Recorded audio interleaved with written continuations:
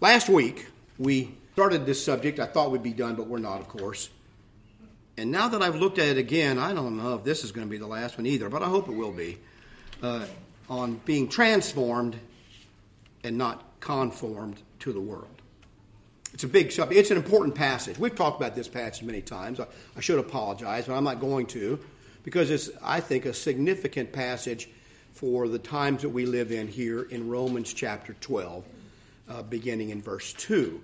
It's significant because it covers not only the spiritual aspects of what it means to be a Christian and what's a little bit involved in that, but also the practical aspect then of how to live as a Christian, which is so missing, strangely enough, from what I hear on the TV and radio from people that call themselves Christians.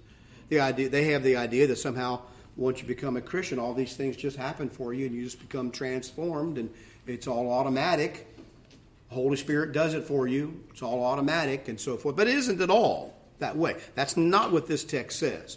So let's read the text, and then we'll try not to run over too much of what we did last week, and so we can move on to something a little bit new this week. Here in Romans chapter 12, in verse 1, it says, I beseech or beg you, brethren, by the mercies of God, that you present your bodies a living sacrifice, wholly acceptable to God, which is your reasonable service. Now, pause there for a moment. He's not talking here, this is not involving just something that's in your head. Christianity does not involve something that's just in your head. It goes way beyond that. He says you have to take your body, everything that you have that you do stuff with, and you present this body to the Lord and say, this is your body as a sacrifice. Do with this what you will. Well, how does that happen? Is it some magical process that takes place that God just begins to move us around like a puppeteer? Is it all pre-programmed? You know, the idea that it's taught in many churches, Reformed churches, that everything's been predestined by God to be a certain way, and that's all the way it can be. How does that work here? I thought if it was already predestined, what's the point of him telling me I have to present my body to God? This is something that I have to do. I have to present my body to God each day that I live, and everything that I do as a living sacrifice, not a dead one, but a living sacrifice. This is, he says, your reasonable service, or some versions say your spiritual service. It's the word logike. It means the mind. The reason, the word reasonable here carries with it in our modern English the idea of thinking something out, reasonable as opposed to unreasonable, irrational. That's not the meaning of the word here. The meaning is this is the service that God accomplishes from your mind or wants from your mind. And so the link here is clear.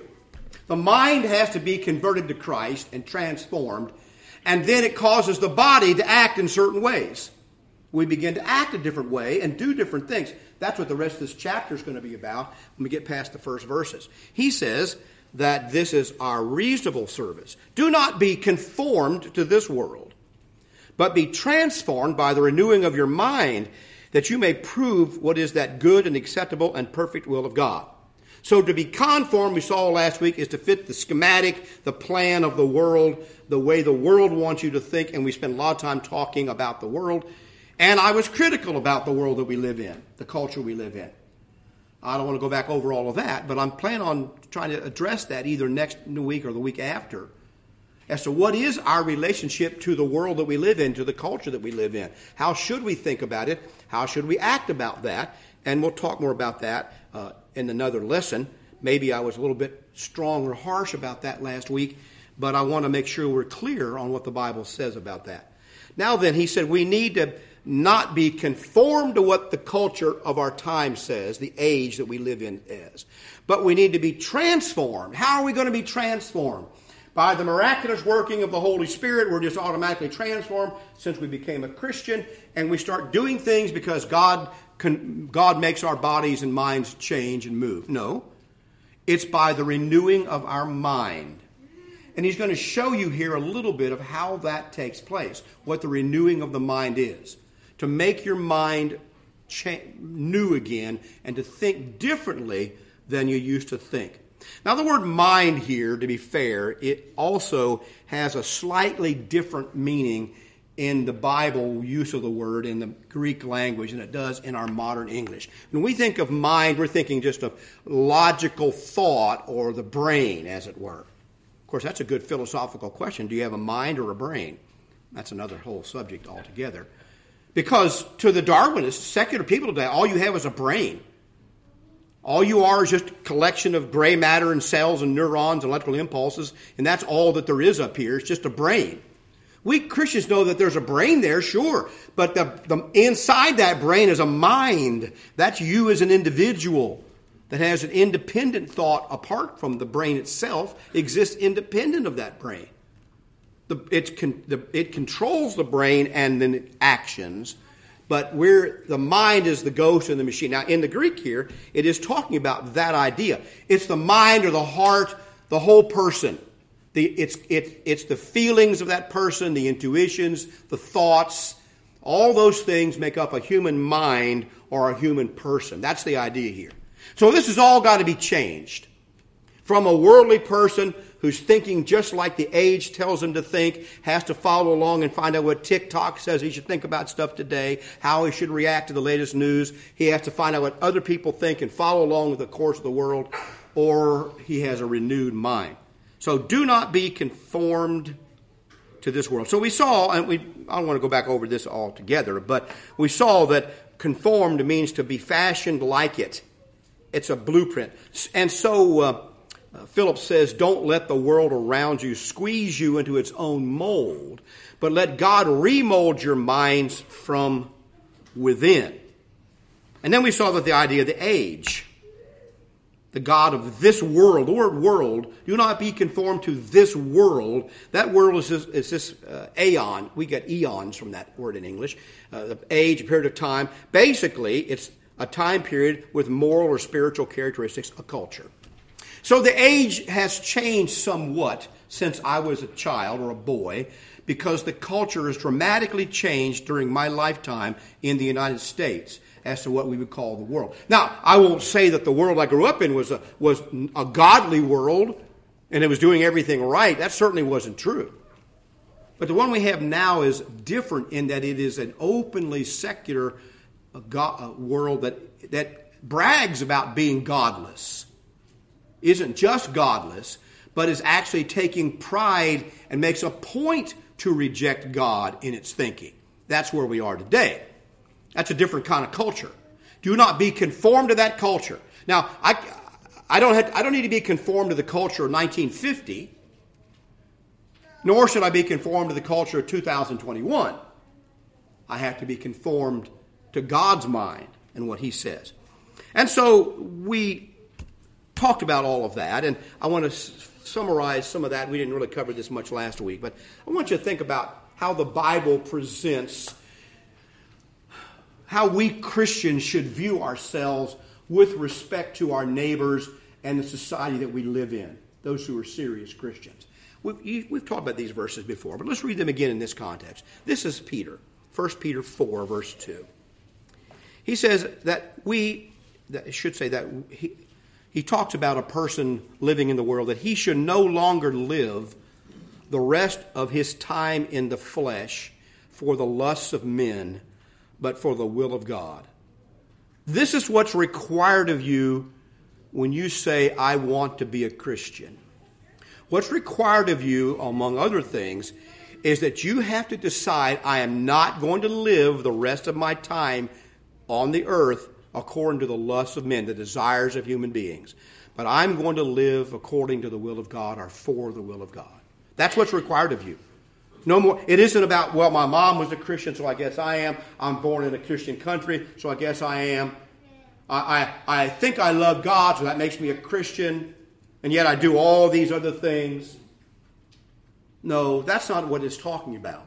It's making that conscious decision when you become a Christian, that I am no longer going to live the way I've been living and the way those around me live. I'm going to live according to the will of God. That's a big thing. And that requires a lot of thought on its own, but we're not going to spend more time there. But he says, here's the reason. We have spent enough of our past lifetime. Now, this is really true for some of you, that you've already spent enough of your... And I'll say this to those who are listening and even some in this audience. I noticed that people of my generation who are now gray-headed, we used to be the young hippies, young hippie radicals back in the 60s and 70s. And we lived our own life. My whole generation and the ones that came out, we taught our children. Don't let anybody tell you what to do. Live your own life. You be you, and you do what you want to do. Don't be tied down by what's in a book and what's in religion. Especially don't let those religious people, tie you down, rain on your parade. What's the word they used to use? Well, it's such a bummer, I guess, is one of them. But, nope. Don't let. That's how my generation was. A lot of it. And I see some of these people. What I'm telling you is what Peter would say to you, you boomers and you older millennials. You've spent enough of your past lifetime in doing the will of the Gentiles. That's people who are opposed to God. You spent enough of your life doing that. It's time to do something different. When we walked in lewdness, in lusts, in drunkenness, revelries, drinking parties, and abominable idolatries. Boy, each of those deserves, I wish Stacy were here, because they deserve a whole sermon, Stacy, if you're listening. She makes fun of me for defining words and spending a couple weeks on one word. Okay, these all deserve a couple weeks of our thinking. What does this look like in real life today? Well, we've seen a couple of generations raised on that very mindset. That lewdness, lust, drunkenness, revelries, drinking parties, and abominable idolatries are the way that we're supposed to live. And we still think it is. Anybody that rains on that parade is just an old Puritan fogey trying to take you down and so forth. They're a legalist. That's what the religious word they use is. You're a legalist if you oppose those things. Peter says you've spent enough of your life doing that. It's time to do something different. And that's to have your mind changed. He goes on to say, in regard to these, they, that is the world, the Gentiles, the world, they think it's strange that you do not run with them in the same flood of dissipation, speaking evil of you. They can say that they hate Christians because they're a bunch of hypocrites, and there's plenty of them. And you've heard me criticize them many times from this pulpit. And that may be true to a degree. I don't really think, based on what the Bible says, I don't really think that the culture, the world hates us because we're all a bunch of hypocrites. I think they hate us because of this. I think they hate us because we will not run with them to the same flood of excess and dissipation. We won't do the same things that they think are good to do. And when we won't do it, they get upset. Have you ever been in a group of people, it's happened to me before, and they all want to order a drink, and you say no thanks. All of a sudden, if you say no thanks, what do? They turn on you. You've got to do it. We're doing it. You've got to do it. And if you don't do it, we're going to throw you out of the group. You thought they were your friends. And they were your friends and are your friends as long as you'll run to the same excess of right. But when you say, no, I don't do that, they'll turn against you. Now, I don't have any proof of all of this except to say the Bible seems to say the world hates you the same way for the same reason that Cain hated Abel, because his deeds were righteous and Cain's deeds were unrighteous, and he hated him because of it. That's what the Bible says. Now, is there an element that they don't like us because we're phonies? Yes. Plenty of people are phonies.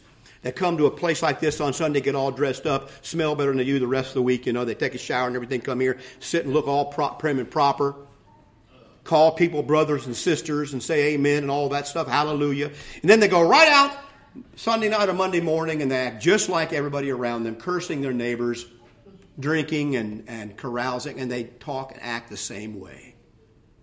There's plenty of that. And God will bring you into judgment for it. When you shame his name like that among the Gentiles, he'll bring you into judgment for that. It doesn't mean that you're better than your neighbors because you come to church either. That may be another factor. But the real reason is because you're different than they are and you're not going to live that same life. And so he says they're going to give an account to him who is ready to judge the living and the dead. J.C. Ryle says, are you willing to give up anything which keeps you back from God? Is there any cross in your Christianity? Are there any sharp corners in your religion? Anything that even jars and comes in collision with the earthly mindedness around you? I can tell you that if you're a member of a lot of these mega churches around this country, nothing like that's ever going to happen to you because there aren't any sharp corners. You get to go to a rock concert for church, for crying out loud. How bad can it be to be a Christian? Are there any sharp corners in your Christianity? Anything that ever jars, comes in collision with the earthly mindedness around you? Or is all smooth and rounded off, comfortably fitted into custom and fashion? Do you know anything of the afflictions of the gospel? Is your faith and practice ever a subject of scorn and reproach? Are you thought a fool by anyone because of your soul? Good questions, aren't they? And he wrote that 100 years ago. So, I wonder what he'd think today. Have you ever heard of this man, Demas? Here's a man for you. Demas, it says, there's 3 passages about Demas. Here's the first one. Paul says in Colossians, Luke, the beloved physician, and Demas greet you. Here's someone who is with Paul. Paul sending a letter, and Luke is with him, and Demas is with him. He's one of Paul's close associates. Here he is in the New Testament greeting the other Christians because he's Paul's companion. Then you see this in Philemon 2:23. Epaphras, my fellow prisoner in Christ, Jesus, greets you, as do Mark, Aristarchus, Demas, Luke, my fellow laborers. These are all with Paul, and we send our greetings to you in the name of the gospel. And then you have this passage later in time, 2 Timothy, Paul's last letter.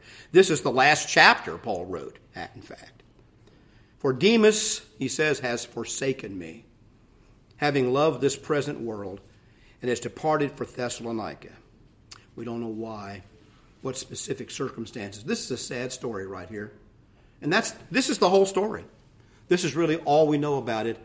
But this man that was once close to Paul has now decided that I love this present world more than I would like to suffer affliction with the Apostle Paul. Because things were getting close for Paul. Things were getting tight in 2 Timothy. He says, my departure is at hand.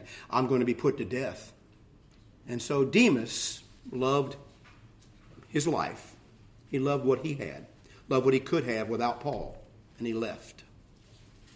That's why Paul was able to say that when I made my first offense with Caesar, no one stood by me. But the Lord stood by me.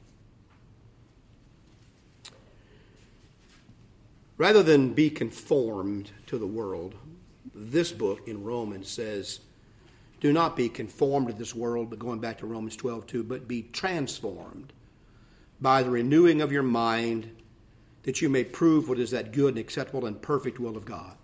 So here's conformed. That's the same shape, the same form as the world.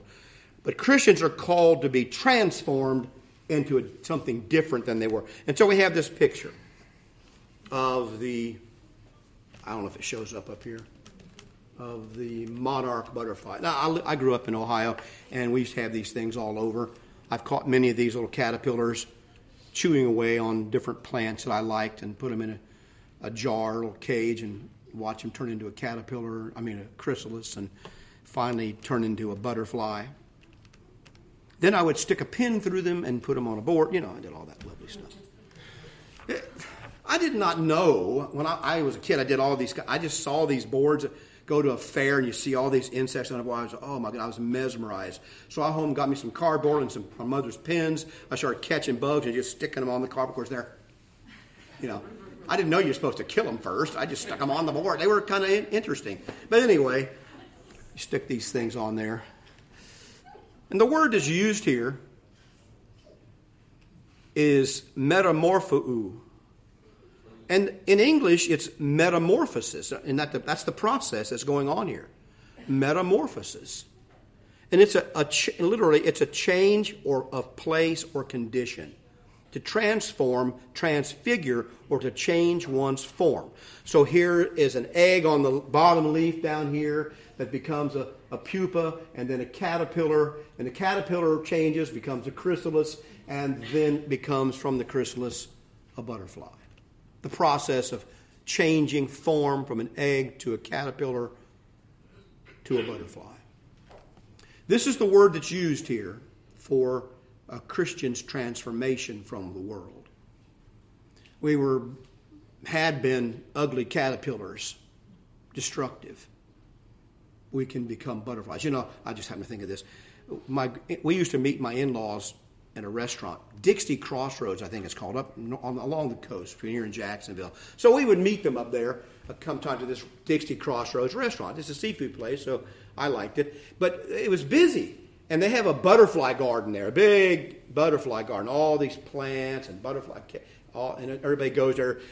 They put that in because if you have to wait so long for your food, they give you something to do while you're waiting. Modern restaurants just turn on the internet and everybody's happy. But you had to go outside and look at butterflies. So we came back in, getting ready for our table, a group of us, and I stopped to the lady, looked like she ran the place. I said, I just want to let you know. I said, your garden is just full of caterpillars. I killed as many of them as I could while I was out there, but I was trying to help you out. Of course, she eyes get this big. I started laughing. I said, not true, but I said, I just thought you'd like to know. You got a lot of caterpillars out there. She was upset because I had interrupted the metamorphosis. If I didn't do that, let it be known on the internet, I did not kill the butterfly garden. Just joking. Transformation. Sounds good, doesn't it? Because, well, I'll just put it this way. There's plenty of people in the world living, and they have a miserable life, and they're not very happy. They're struggling to find it. But they don't want to change form. If I could tell them how to be saved without making any changes, they'd be happy. And people will come sometimes for counseling, and I know what they're seeking, and they want to tell me all these problems and difficulties, and they want me to give them some advice that says, you can keep on doing just what you're doing, and everything's going to turn out well. That's the advice they're seeking from me. They want me to confirm that they can just keep on doing the things they're doing and even get better at it, and it's all going to turn out fine. Okay, I guess occasionally some people are like that, but most people, what has to happen to make any change in their life, they have to change what they're doing. And to change what you're doing, most of the time, fundamentally involves a changing of yourself, changing of your heart into something different than it was. Now, this renewing of your mind, being transformed, Paul says this in a way. It's referenced several times in the New Testament. In 2 Corinthians chapter 3, verse 18, Paul says, but we all, with unveiled face, beholding as in a mirror the glory of the Lord, are being transformed into the same image from glory to glory, just as by the Spirit of the Lord. Now, there's a larger figure of illustration at work in 2 Corinthians 3, which I don't want to take the time to explain carefully, but you can read the whole passage. He also refers to Moses veiling his face from the people back then. What he's getting at, essentially, here is the face of Christ. And it's not hidden from those who want to know about it. It's not some mystery. Christ has revealed his face to us. But people look at what's revealed in the Scriptures, and they often turn away because they don't like what they see about Christ. And they say something different than what they really see there. But he says, if you just keep looking into the face of Christ, intently looking and learning, you will be changed into the same thing that he is. You will be transformed into the same image from glory to glory. His glory will be transferred to you the more you stare into his face. Now, we know from the Scriptures in James that the Word of God is a mirror that shows us what we are. Here he's using the idea of looking into the face of Christ. I think he means by that to understand and to know what Christ is and how he is. And so he uses this idea of us being transformed. Now, this doesn't mean, as Mormons believe, that somehow we become gods when we become Christians. As we grow, we slowly become a god. Or the Hindus believe a similar thing, that we slowly live, and through karma and reincarnation, we become gods and are transformed into something completely different than we are. That's not what this means. This just means what's really in us, our true being, our mind, is slowly turned into the mind of Christ. I can see this in my life. And I can talk about it if you'll bear with me just for a moment, briefly, if you'll bear with me in this sense and don't think ill of me for saying this. But Paul said the same thing several times in the Bible. Just bear with me, a little foolishness. I don't even know how to express this exactly. But the things that I do, it's dated every now and then. I will do something that's nice, that's good for someone else or towards someone else or in life. I will do something that, objectively speaking, is a good thing. Nothing comes to mind right now. Maybe Judy could think of something. I don't think she could even think of anything. Nothing comes to mind right now, but trust me, this has happened. That I've done something unselfish and good. When that happens, what I know and what I've thought about later when I look at that was not me that did that. Because in myself is, as the Bible says, no good thing like that. I wouldn't have ever done it on my own, being Mike, as Mike was when he was a young man. Never, ever would have done something like that.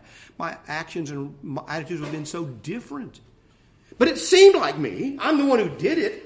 But what really happening there is that over all these years, God finally beat on me enough that in one little corner of my life, this good thing came out in real life that happened. And it was unselfish and generous, whatever it might be. That was not me. That was a transformed person acting according to the mind of Christ.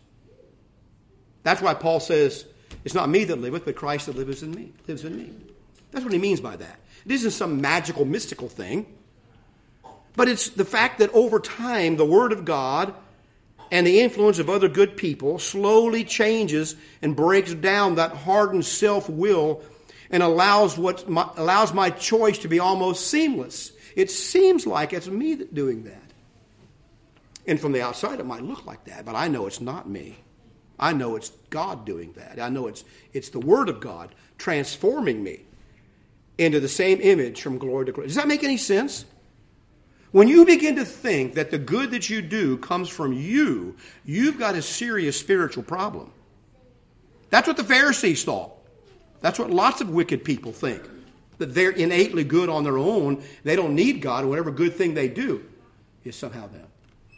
And yet Christians know that even though, yes, we do those things, that the good impulse that's within us comes because God has influenced us. Not in some overtly magical way that against our will, but because we have looked into His face and desired to see what it looks like, slowly we can be transformed into something different. We better move on. Paul puts it this way in Ephesians chapter 4. He says that in a large context, we don't have time to consider, that you put off concerning your former conduct the old man, which grows corrupt according to deceitful lusts. So the old man in you, this self-will, the idea that you're going to do what you want to do, and nobody can tell you what to do, and you want to have your way and fulfill your fears, they drive you and push you and pull you, all those things. This man is getting corrupt. Worse, he's getting worse by the day. And his lusts are deceitful. He thinks he wants things, but he's being deceived by the things he wants. That you put that away. Peter said, you spend enough of your lifetime chasing these things, living this way. You spend enough of your lifetime, now follow God. And be renewed. Here's that word transformed. It's a renewing. He says we are transformed by the renewing of our mind. He puts it here, be renewed in the spirit of your mind, that you put on the new man, which was created according to God, in true righteousness and holiness. So I think the picture may be something like this. I don't know theologically. I'm no theologian. It seems to me in reading the New Testament over and over again that what the Bible pictures when a person decides, I'm going to give up the way I've been living, I'm going to submit my life to God and become a Christian. And they go down in that water, confess Christ as being Lord over their life, Lord and Christ. Both Lord means He's their master, and Christ means He's their Savior. And they go down in the waters of baptism. Their sins are washed away. They come up. They receive the gift of the Holy Spirit, which means that now there's an opening in their heart for the Spirit to come in through the Word and help them. They've made a start. Something new has been created. The Bible says you're a babe in Christ. You become new. But babies don't really know anything at that point in time. They have to grow. They have to be fed. And so you begin to be fed, Peter says, on the Spirit, on the Word of God. You desire the sincere milk of the Word that you might grow thereby as a newborn babe, Peter says. And so you begin to grow in that. And over time, then, this spirit is renewed. This little spirit that began on that day, this little desire to follow the Lord, to be like Him, to be His servant, begins to grow in you. And your mind, your character slowly begin to change. Now, a lot of people, they get to that point of either belief, or even if you can get them to the point of baptism, and they stop right there. They think that's this song we sing, believe, obey, the work is done. That's the original words. Trust and obey, I think it is. For there's no other way. Is it believe, obey, the work is... Is that the right song? Believe, obey, the work is done. And in newer versions, it's changed to believe, obey, the work is done, is begun, which is probably more accurate. The work of being saved is done, I suppose, but by God. But your work is begun when you first become a Christian. And this process of being transformed, Paul is saying here, it's obvious from this passage that this is a process. This isn't a one-time event, as sometimes the Calvinists put it, of being saved is one time. This process is coming over a long period of time. Now, they might say this is what they would call sanctification. But again, it's not done against your will. You put on. Isn't that what verse 24 says? You put on the new man, which was created according to God. So whatever's been created in you that wants to serve God, that wants to do better, that wants to be in God's image, God made that in you. You didn't make it yourself. You couldn't have. And now He gives you the power for that to keep growing, if you choose that to happen. So how is your mind renewed? Well, I think it's through the power of the Holy Spirit. And that comes through the Word of God. Because if it just comes to you from the power of the Holy Spirit and you have nothing to do with it, then it's God doing everything. And that's not what these verses are saying. And we see this in places like 2 Timothy 3, 1 Timothy 4. Here's what Paul told Timothy, that from childhood you have known the Holy Scriptures, which are able to make you wise for salvation through faith which is in Christ Jesus. All Scripture is given by inspiration of God and is profitable for doctrine, for reproof, for correction, for instruction in righteousness, that the man of God may be complete. Here's that process of growing and becoming complete, thoroughly equipped for every good work. Whatever good thing that you need to do or want to do, the Word of God will equip you for that, if you allow that Word of God into your heart. Or you see, Paul says to Timothy in 1 Timothy 4, till I come, give attention to reading, to exhortation, to doctrine. Do not neglect the gift that is in you, which was given you by prophecy with the laying on of the hands of the eldership. Meditate on these things. Give yourself entirely to them, that your progress, here's that progress of growing and being transformed, that your progress may be evident to all. Take heed to yourself and to the doctrine. Continue in them, for in doing this you will save both yourself and those who hear you. I could probably give you another illustration of this. I know our time is short, but maybe I just thought maybe it's a better illustration than the one I gave before about this process. One of my closest friends as a young man was a man named Norman Henderson. I don't know if anybody here ever knew Norman. He was a great man. He was a postman. He was a letter carrier. He was a glorified delivery boy, he said. So he wasn't anything special as far as the world's concerned. But this man knew the Scriptures. He lived in Hollywood when I was down there. He was at first a deacon in the church and then became an elder eventually. He's the same age as my father. He and I became very close. I was in my early 30s. We became very close. He kind of tried to straighten me out. He took me under his wing because he knew I had, a lot of rough edges needed to be sort of beat off of me. And he was one of the few people that stood up to me and told me, knock it off when I need to have that done in the right way. I knew him as a gentle. I've seen so many times when there was a situation at the church where things were a little tense or things happening, he would kind of step up and stand up and say exactly the right thing. And he would go to this person, that person, and help them, encourage them, get them to, work with the other person. He's resolved so many conflicts. And he was the one he would literally chase visitors all the way to the car to go to greet them, so they would not go away with no one to greet them. He really helped me a lot. Knew the Bible, knew how to apply the Bible. But I noticed other people had a different impression of Norman than me. Some of the older people had a different impression of Norman than I did. And I began to talk to them about this a little bit. This might have been after he was dead. I don't know. But they said, Norman is a hothead. He's a troublemaker. You got to be kidding me. I've never seen anything like this ever in him. I didn't recognize it. Well, when he was a young man, he had a hot temper. He wasn't afraid to take on anybody and get in people's face, as it were. Then it began to click. Then I began to remember some things that happened between me and him even.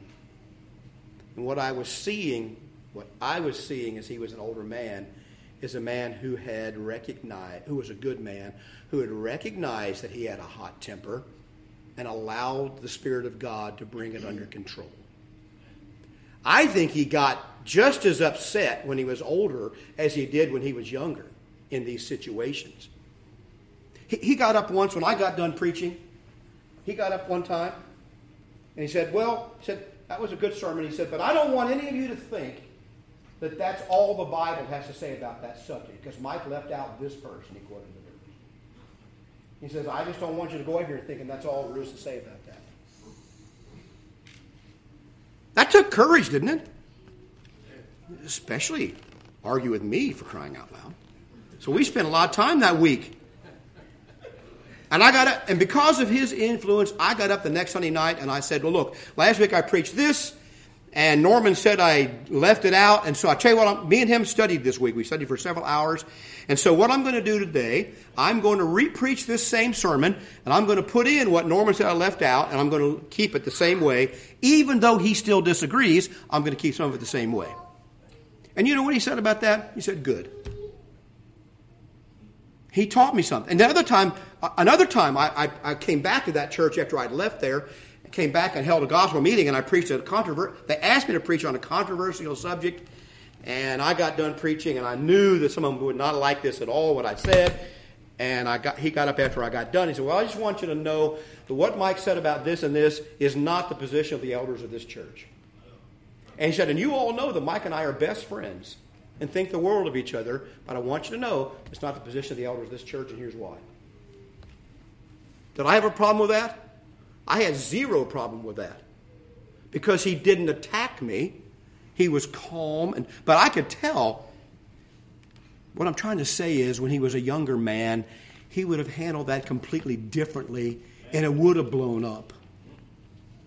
But he had been transformed by the power of God into someone whose nature had been changed, so that he was able now to do the right thing in the right way. And that wasn't his power. That was the power of God working in him. And I saw this over and over again as I look back on his life. Things that were not his nature, but he did them because it was in what the Scripture said to do. I so admire that. That's not easy to do. Some people just defend their bad temper. They just defend their reckless speech instead of making an effort to change it according to the will of God. And the Scriptures say, well, I don't even know what that last one said. I just ran over it, didn't I? Good thing I'm not in a hurry.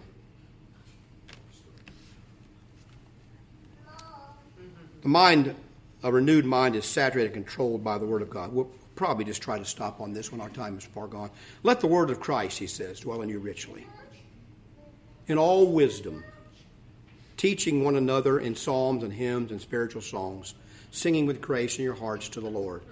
And whatever you do in word or deed, do all in the name of the Lord Jesus, giving thanks to God the Father through him. He doesn't mean that you can do whatever you want as long as you say in God's name. He means that what you should do should be according to the will of God before you do it. This is the renewed mind that it takes. Now, next week we'll delve in this a little bit further and talk about our relationship to the world. But we need to stop this morning and